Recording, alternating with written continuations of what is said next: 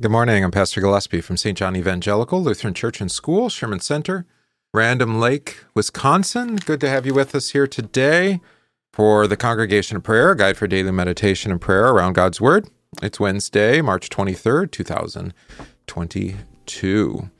And on Wednesdays, we've been kind of dovetailing with what we do in the evening, where we are learning to lament. In the morning, we're hearing about the prayers, the intercessory prayers of the saints, right? And today it would be that of Darius. Is that right? Yes. Darius on behalf of Daniel, which is very interesting, right? We have Darius and Cyrus. We've got Nebuchadnezzar even praying to the true God. So, intercession and lament often go together, right? I think the difference between lamenting, being sorrowful over what is occurring or happening or has happened to you or happening to the church or to this world, it's one thing to complain, right? But I think the difference between complaining and lamenting is our complaints are directed to God in prayer, and that's what makes it a lament, right? We hand it over to God. We hand our complaints to Him, and that's what lamenting is. So today we're going to hear,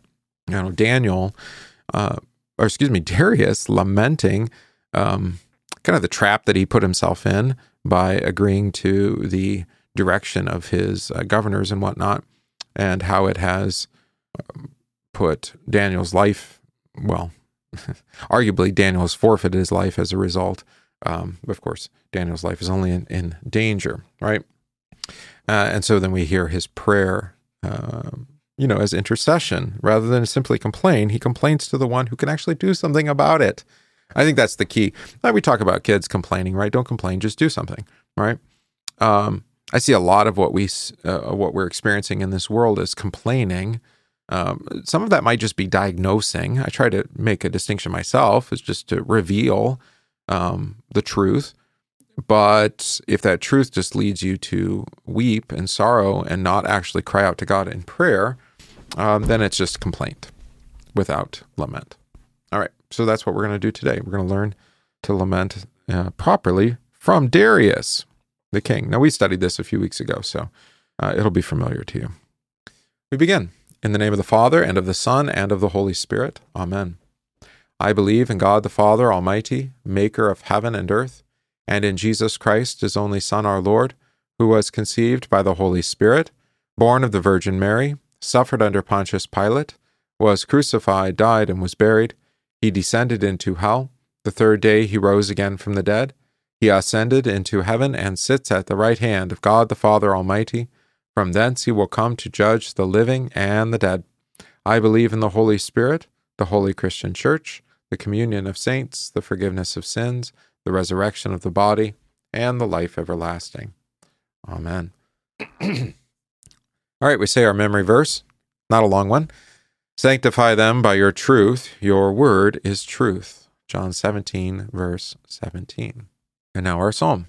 To you, O Lord, I lift up my soul. O my God, in you I trust. Let me not be put to shame.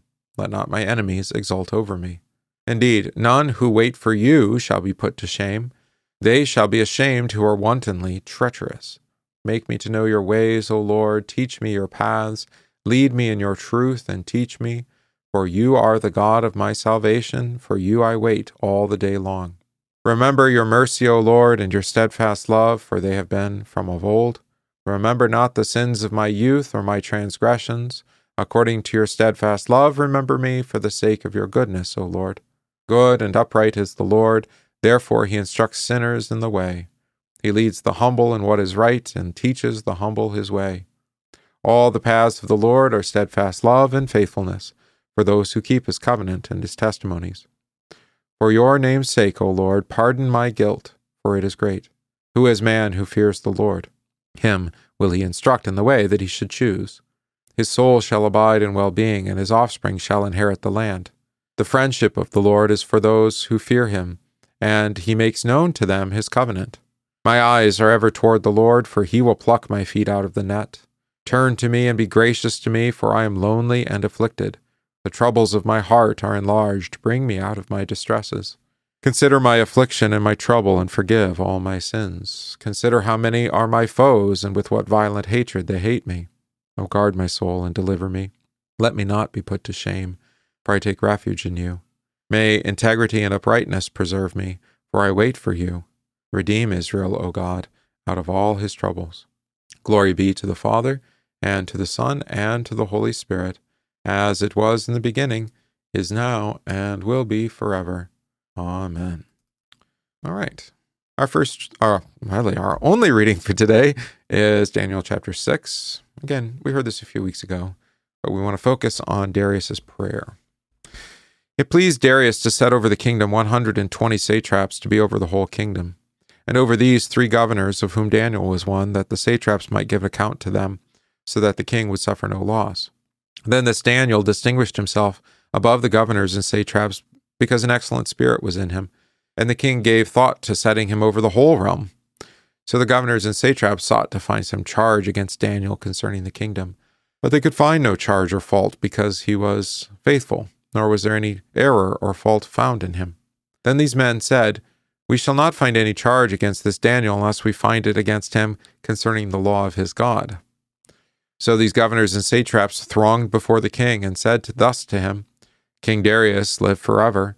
All the governors of the kingdom, the administrators and satraps, the counselors and advisors have consulted together to establish a royal statute and to make a firm decree that whoever petitions any god or man for 30 days, except you, O king, shall be cast into the den of lions.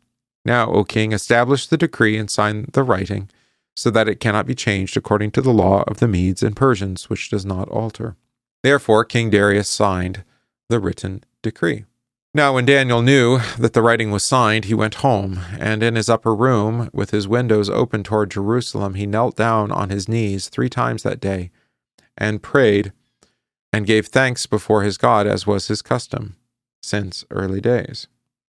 Then these men assembled and found Daniel praying and making supplication before his God, and they went before the king and spoke concerning the king's decree.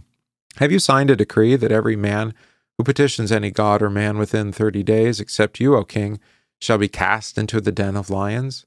The king answered and said, The thing is true, according to the law of the Medes and Persians, which does not alter. So they answered and said before the king that Daniel, who is one of the captives from Judah, does not show due regard for you, O king, or for the decree that you have signed, but makes his petition 3 times a day. And the king, when he heard these words, was greatly displeased with himself, and set his heart on Daniel to deliver him. And he labored till the going down of the sun to deliver him. Then these men approached the king and said to the king, Know, O king, that it is the law of the Medes and Persians that no decree or statute which the king establishes may be changed. So the king gave the command, and they brought Daniel and cast him into the den of lions. But the king spoke, saying to Daniel, Your God, whom you serve continually, he will deliver you. Then a stone was brought and laid on the mouth of the den, and the king sealed it with his own signet ring and with the signets of his lords, that the purpose concerning Daniel might not be changed. Now the king went to his palace and spent the night fasting, and no musicians were brought before him. Also his sleep went from him. Then the king arose very early in the morning and went in haste to the den of lions. And when he came to the den, he cried out with a lamenting voice to Daniel. The king spoke, saying to Daniel, Daniel, servant of the living God, has your God, whom you serve continually, been able to deliver you from the lions? And Daniel said to the king, O king, live forever. My God sent his angel and shut the lions' mouths, so that they have not hurt me, because I was found innocent before him. And also, O king, I have done no wrong before you. Now the king was exceedingly glad for him, and commanded that they should take Daniel up out of the den. So Daniel was taken up out of the den, and no injury whatever was found on him, because he believed in his God. All right, so you notice here in particular, we want to concentrate on the way that the king behaves, right? He doesn't simply complain, right? First, he has a confession of faith, right? The king spoke, saying to Daniel, verse 16 here, Your God, whom you serve continually, he will deliver you. Oh, bold confession, yeah? And then, like I said, he doesn't just simply weep in sorrow, but his weeping, his sorrow is directed where it belongs, right? it comes back and he cries out with a lamenting voice to Daniel, right? Daniel, servant of the living God, has your God, whom you serve continually, been able to deliver you from the lions? Right? So we have this life of prayer. Think of in Lent, we often hear of confession, right? Actually, no, it's in regards to the Lord's Supper. Fasting and bodily preparation are fine outward training. And we have that here too. I talked to the children this morning about keeping vigil, keeping watch, and we're going to talk more about that tomorrow in the Garden of Gethsemane. But think about how little the church actually takes seriously the night watch, right? But notice his sleep went from him. So one of the times that I find myself lamenting, and I think historically Christians often find themselves lamenting, is when the sun goes down and the day's work is ended and the children are in bed and you have an opportunity finally to stop and to consider the day and what's been set before you, and what you've encountered, what you've experienced. Right? And it often brings sorrow, and it brings shame sometimes upon oneself, but also guilt, and the shame and guilt that we experience collectively as a people. Right? But rather than complain, those are the times to light a candle, to say a psalm, to pray by your bed or by yourself, right? For the sake of faith, And you notice here that what happens to the king's faith, right? He believes that Daniel's God will deliver him, which is incredible. But then afterward, the king, of course, exalts Daniel and dethrones, decapitates, or actually it doesn't decapitate, he throws all those who had conspired against Daniel into the lion's den, and they are devoured. One of the other things that's interesting here, and keep this text in mind tomorrow when we hear of our Lord's passion and his trials in the Garden of Gethsemane. It seems that Gethsemane leads to his trial, and then his trial to his execution, and then his burial. It follows the pattern of Daniel's life, right? Daniel is praying. Daniel is put on trial.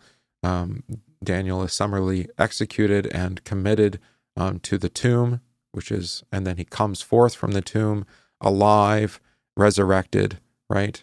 In a sense. So you see Daniel 6 here follows the pattern of Christ's life. That's not original to me.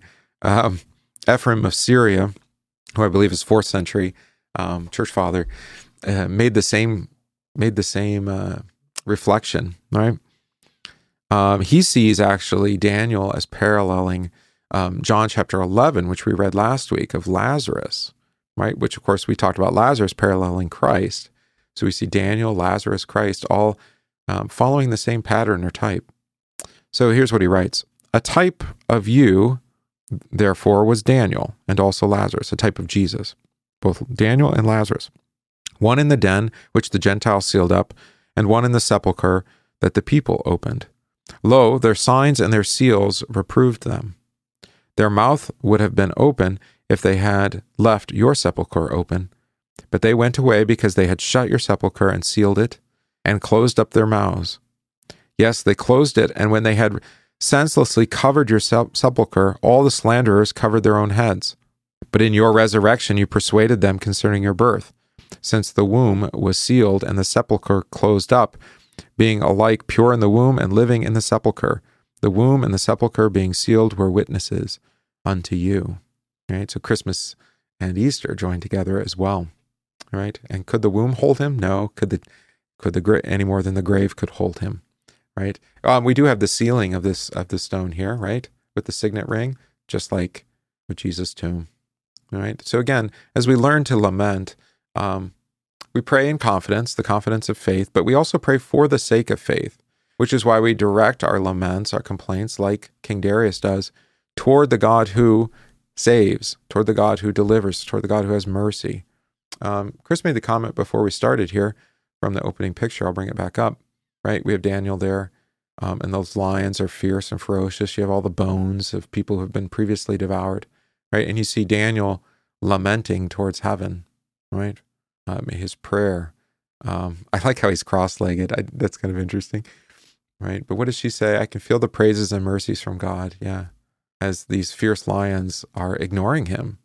Interesting. I had a hard time finding, except for in modern art, actually, a classic picture of Daniel with the angel who delivered him. Yeah, a lot of emotion in the picture, she says, and I agree with her. But also, you heard one of the recordings from Concordia Publishing House that I did this year. That was hopefully the final of that. It's called I Am Content. I Am Content, right? My Jesus Lives, which is also our prayer, right?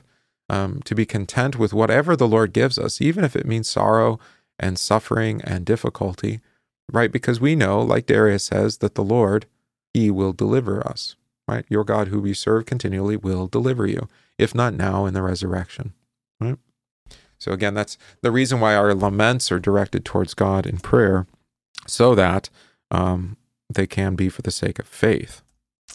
I did want to introduce you to one other thing today while we're looking at Daniel. We didn't talk about this before, but one of Luther's most significant works, of his early work, is The Freedom of a Christian, which we celebrated its 500th anniversary on 2020, although that year kind of got cut short. And the Freedom of the Christian was an open letter to Leo, the Pope, right? And it was written, different from the two pamphlets. Yes, it's seeking to not be as polemical, but actually try to win over Pope Leo. So listen to what Luther says to Leo. Again, lamenting, just complaining about the status of the church and the apostasy that Luther had acknowledged, doesn't do any good. So Luther appeals to those in authority, in this case to Pope Leo, right? It doesn't accomplish exactly what he had hoped for, I think, Luther, but that's not the point. The point is do something, right? Do what the Lord has given you to do, especially. So he says, to Leo the 10th, Pope at Rome, Martin Luther wishes salvation in Christ Jesus our Lord. Amen. Living among the monsters of this age, with whom I am now for the 3rd year waging war, I am compelled occasionally to look up to you, Leo, most blessed Father, and to think of you. Indeed, since you are occasionally regarded as the sole cause of my warfare, I cannot help thinking of you. To be sure, the undeserved raging of your godless flatterers against me has compelled me to appeal from your seat to a future council, despite the decrees of your predecessors Pius and Julius, who, with a foolish tyranny, forbade such an appeal. Nevertheless, I have never alienated myself from your blessedness to such an extent that I should not with all my heart wish you and your seat or see every blessing, for which I have besought God with earnest prayers to the best of my ability. It is true that I have been so bold as to despise and look down upon those who have tried to frighten me with the majesty of your name and authority. There is one thing, however, which I cannot ignore, and which is the cause of my writing once more to your blessedness. That's a title for the Pope. It has come to my attention that I am accused of great indiscretion, said to be my great fault, in which it is said I have not spared even your person. All right, so this is a lot like, we see this from Daniel, we see this with the 3 men, that they don't, that they refer to Darius or before him Nebuchadnezzar, O king, live forever. They use the titles, the honorifics, they treat them as men with authority, they even treat them as men who have authority from God, which is what Luther's doing here. He continues, I freely vow that I have, to my knowledge, spoken only good and honorable words concerning you whenever I have thought of you. If I have ever done otherwise, I myself could by no means condone it, but should agree entirely with the judgment which others have formed of me, and I should do nothing more gladly than recant such indiscretion and impiety. I have called you a Daniel in Babylon, and everyone who reads what I have written knows how zealously I defended your innocence against your defamer Sylvester. Indeed, your reputation and the fame of your blameless life, celebrated as they are throughout the world by the writings of many great men, are too well known and too honorable to be assailed by anyone, no matter how great he is. I am not so foolish as to attack one whom all people praise. As a matter of fact, I have always tried and will always continue not to attack even those whom the public dishonors, for I take no pleasure in the faults of any man, since I am conscious of the beam in my own eye. Matthew, was that chapter 6, right? Or 5? I could not indeed be the first one to cast the stone at the adulteress. John 8. I have, to be sure, sharply attacked ungodly doctrines in general, and I have snapped at my opponents not because of their bad morals, but because of their ungodliness. Rather than repent this in the least, I have determined to persist in that fervent zeal and to despise the judgment of men, following examples of Christ, who in his zeal called his opponents a brood of vipers, blind fools, hypocrites, children of the devil. Paul branded Magus, that is Elymas the magician, as the son of the devil, full of all deceit and villainy. And he called others dogs, deceivers, and adulterers. If you will allow people with sensitive feelings to judge, they would consider no person more stinging and unrestrained in his denunciations than Paul. Who is more stinging than the prophets? Nowadays, it is true, we are made so sensitive by the raving crowd of flatterers that we cry out that we are stung as soon as we meet with disapproval. When we cannot ward off the truth with any other pretext, we flee from it by ascribing it to a fierce temper, impatience, and immodesty. What is the good of salt if it does not bite? Or what is the use of the edge of the sword if it does not cut? Cursed is he who does the work of the Lord deceitfully. Jeremiah 48. Therefore, most excellent Leo, I beg you to give me a hearing after I have vindicated myself by this letter, and believe me when I say that I have never thought ill of you personally, that I am the kind of person who would wish you all good things eternally, and that I have no quarrel with any man concerning his morals, but only concerning the word of truth. In all other matters I will yield to any man whatsoever, but I have neither the power nor the will to deny the word of God. If any man has a different opinion concerning me, he does not think straight or understand what I have actually said. I have truly despised your see, the Roman Curia, which, however, neither you nor anyone else can deny is more corrupt than any Babylon or Sodom ever was, and which, as far as I can see, is characterized by a completely depraved, hopeless, and notorious godlessness.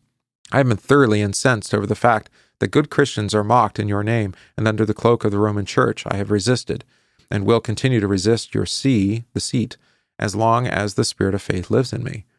Not that I strive for the impossible, or hope that by my efforts alone anything will be accomplished in that most disordered Babylon, where the fury of so many flatterers is turned against me, but I acknowledge my indebtedness to my Christian brethren, whom I am duty-bound to warn so that fewer of them may be destroyed by the plagues of Rome, at least so that their destruction may be less cruel.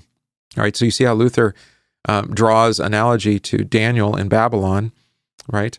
And the Daniel is actually, in this case, Pope Leo X, at least that's how Luther acknowledges him here.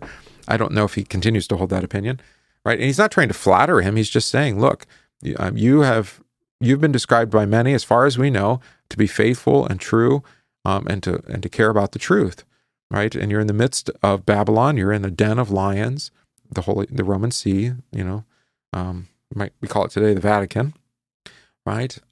So speak the truth, right? Call a council, bring reconciliation. That's what he's doing here. As well you know, there have been flowing from Rome these many years, like a flood covering the world, nothing but a devastation of men's bodies and souls and possessions, the worst examples of the worst of all things. All this is clearer than day to all, and the Roman Church, once the holiest of all, has become the most licentious den of thieves, the most shameless of all brothels, the kingdom of sin, death, and hell. It is so bad that even Antichrist himself, if he should come, could think of nothing to add to its wickedness. Meanwhile, you, Leo, sit as a lamb in the midst of wolves, and like Daniel in the midst of lions. With Ezekiel, you live among scorpions. Ezekiel 2. How can you alone oppose these monsters? Even if you would call to your aid 3 or 4 well-learned and thoroughly reliable cardinals, what are these among so many? You would all be poisoned before you could begin to issue a decree for the purpose of remedying the situation. The Roman Curia is already lost, for God's wrath has relentlessly fallen upon it. It detests church councils, it fears a reformation, it cannot allay its own corruption, and what was said of its mother Babylon also applies to it. We would have cured Babylon, but she was not healed. Let us forsake her. All right, so there he appeals to Daniel again. One of the other things that I wanted to acknowledge here is the way that when it comes to public discourse, whether regards to faith, regards to politics, regards to what other kinds of discourse do we do? Commentary on matters of morality. Unfortunately, what a lot of people do is they sacrifice truth, and rather than use truth to speak the truth in love, they appeal to emotion. Well, how does this make you feel, right? They appeal to authority. Well, those are the people in charge, so we have to do whatever they say. They appeal to tradition. Well, this is how it's always been, right? These are this is what we've been doing. These are lazy arguments, and they're not all that compelling. And yet, we live in a society where all it takes is a catchy phrase on an image called a meme, right? And people can be convinced. Or just putting an icon over their profile image on a social media platform somehow indicates a moral truth, rather than actually be, realistic with data, with observation, with knowledge, with wisdom that's been handed over, not simply with lazy arguments appealing to tradition, appealing to emotions, appealing to authority. Those sorts of appeals, they can be brought to bear on the truth and come in assistance to the truth, but they themselves are not compelling arguments. I mentioned today on Facebook, calling people names is another one. It's called an ad hominem, right? To call people names, it doesn't really, it's not all that compelling. Now, Luther does it here in what I just read for you, right? But he's calling them names in order to make a comparison. And that actually is valid, all right? It's not just simply saying, well, such and such person is Hitler, right? Reincarnate or something like that. Well, that may or may not be true, but it is a valid argument to say, well, how is what they're doing similar, right? So restricting freedom of the press and silencing your opposition and centralizing manufacturing within the government. Okay, well, if you're doing those things, it does make you a lot like Hitler. And to call somebody that name then is perfectly fine. In a sense that if it's used to assist in saying, well, how are they similar, right? By their actions, by their words, by their agendas. Okay? So Luther is doing that here. He's using some of these other techniques, these rhetorical techniques, but his argument is that the word of God is being denied by the Roman Curia, right? And he's appealing to Leo to do what is right, which is to stand for the word of God and to let all else be damned, right? Emotions, powers, authorities, traditions, these sort of things. I wanted to bring that to your attention too. All right, not only the lions, but Daniel it's like the lions don't exist. Yeah, it's exactly. The lions, it says God shut their mouths, right? So they don't even desire him, which is beautiful. All right. As far as authority goes, there are authorities that are to be honored. And the only, I was going to say appealing to identity is the other thing, saying, well, I'm the Pope, right? Not simply just that I have the authority, but, that I live a virtuous and moral life. And so you should listen to me for that reason. That's still a lazy appeal. Now, it's different for Christians. We can appeal before God on the basis of his authority, on the basis of who he has made us, our identity before him as baptized children of God. We can appeal to him on the basis of his word. We can cry out and lament on the basis of his promised steadfast love and mercy, you see. Right? So those are appeals that we can make, because those appeals are based on they are the truth revealed in God's word. All right. So again, authority here to hearers of God's word. We ask you, brothers, to respect those who work hard among you, who are over you in the Lord and who admonish you. Hold them in the highest regard in love because of their work. Live in peace with each other. 1 Thessalonians 5, verses 12 through 13. Obey your leaders and submit to their authority. They keep watch over you as men who must give an account. Obey them so that their work will be a joy, not a burden, for that would be of no advantage to you. Hebrews 13, verse 17. All right?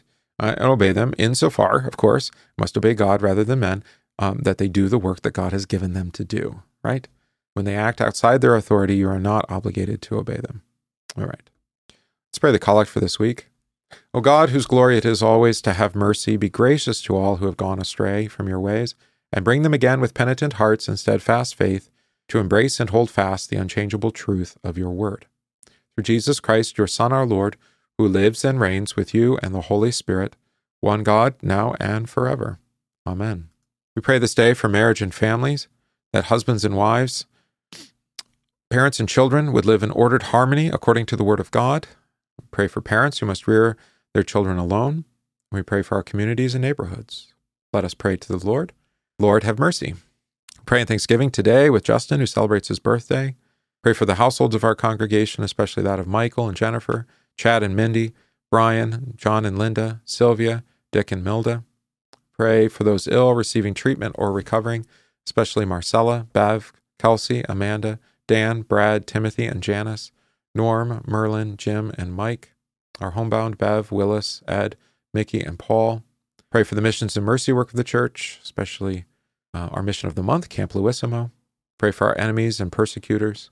For the Lord, we change their hearts and bring peace. And we pray for those grieving, especially the family and friends of Ken Nimber. For all this, let us pray to the Lord. Lord, have mercy. Our Father, who art in heaven, hallowed be thy name. Thy kingdom come, thy will be done, on earth as it is in heaven. Give us this day our daily bread, and forgive us our trespasses, as we forgive those who trespass against us. And lead us not into temptation, but deliver us from evil. For thine is the kingdom, and the power, and the glory, forever and ever. Amen. I thank you, my heavenly Father, through Jesus Christ, your dear Son, that you have kept me this night from all harm and danger, and I pray that you would keep me this day also from sin and every evil, that all my doings and life may please you. For into your hands I commend myself, my body and soul, and all things. Let your holy angel be with me, that the evil foe may have no power over me. Amen. Let us bless the Lord. Thanks be to God. The grace of our Lord Jesus Christ, and the love of God, and the communion of the Holy Spirit be with you all. Amen. All right, let's sing our hymn. There's extra space in here. There we go. Jesus, lead thou on. Nope, that's not it. I got all sorts of extra things in here. There it is.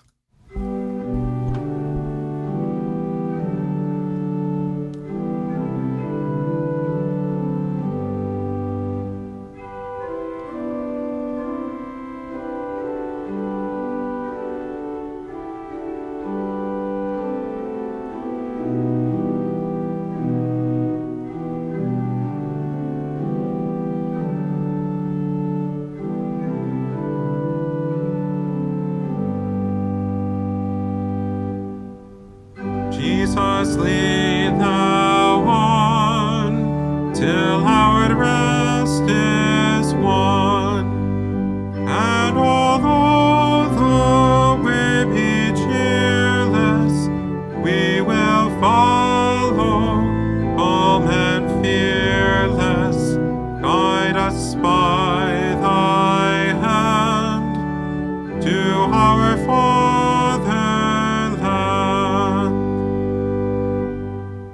If the way be drear, if the foe be near, let not faithless fears o'ertake us, let not faith and hope forsake us, for through many a woe to our home we go.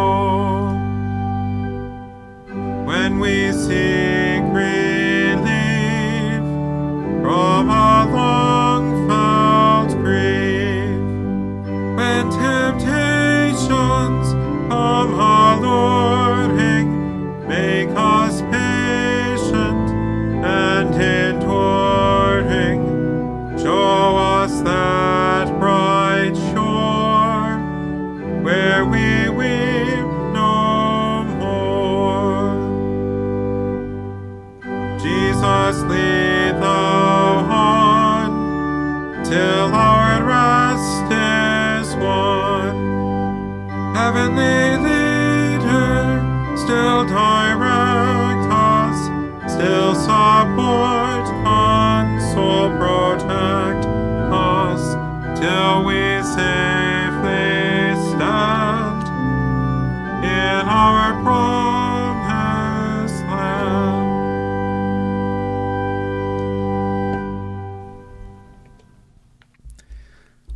right. Good to have you with us here today for the Congregation of Prayer, a guide for daily meditation and prayer around God's Word. You can join us again tomorrow morning at 9 a.m. as we'll return to St. Luke's Gospel and the Passion according to St. Luke. You're welcome, Don. See you saying thanks there in the chat.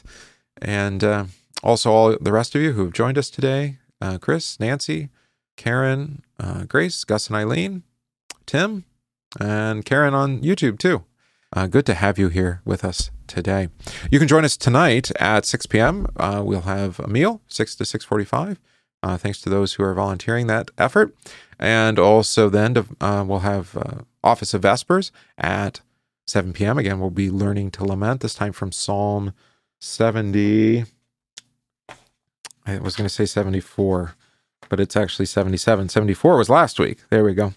Yeah, Psalm 77. All right. And that should be helpful for you. Of course, if you are so inclined, I'd encourage you to take advantage of private absolution, be offered after service.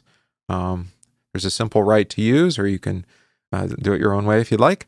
But in any case, come hear the word of forgiveness applied to you personally. And again, join us tomorrow. So, Lord be with you all. Keep you safe. We'll see you then.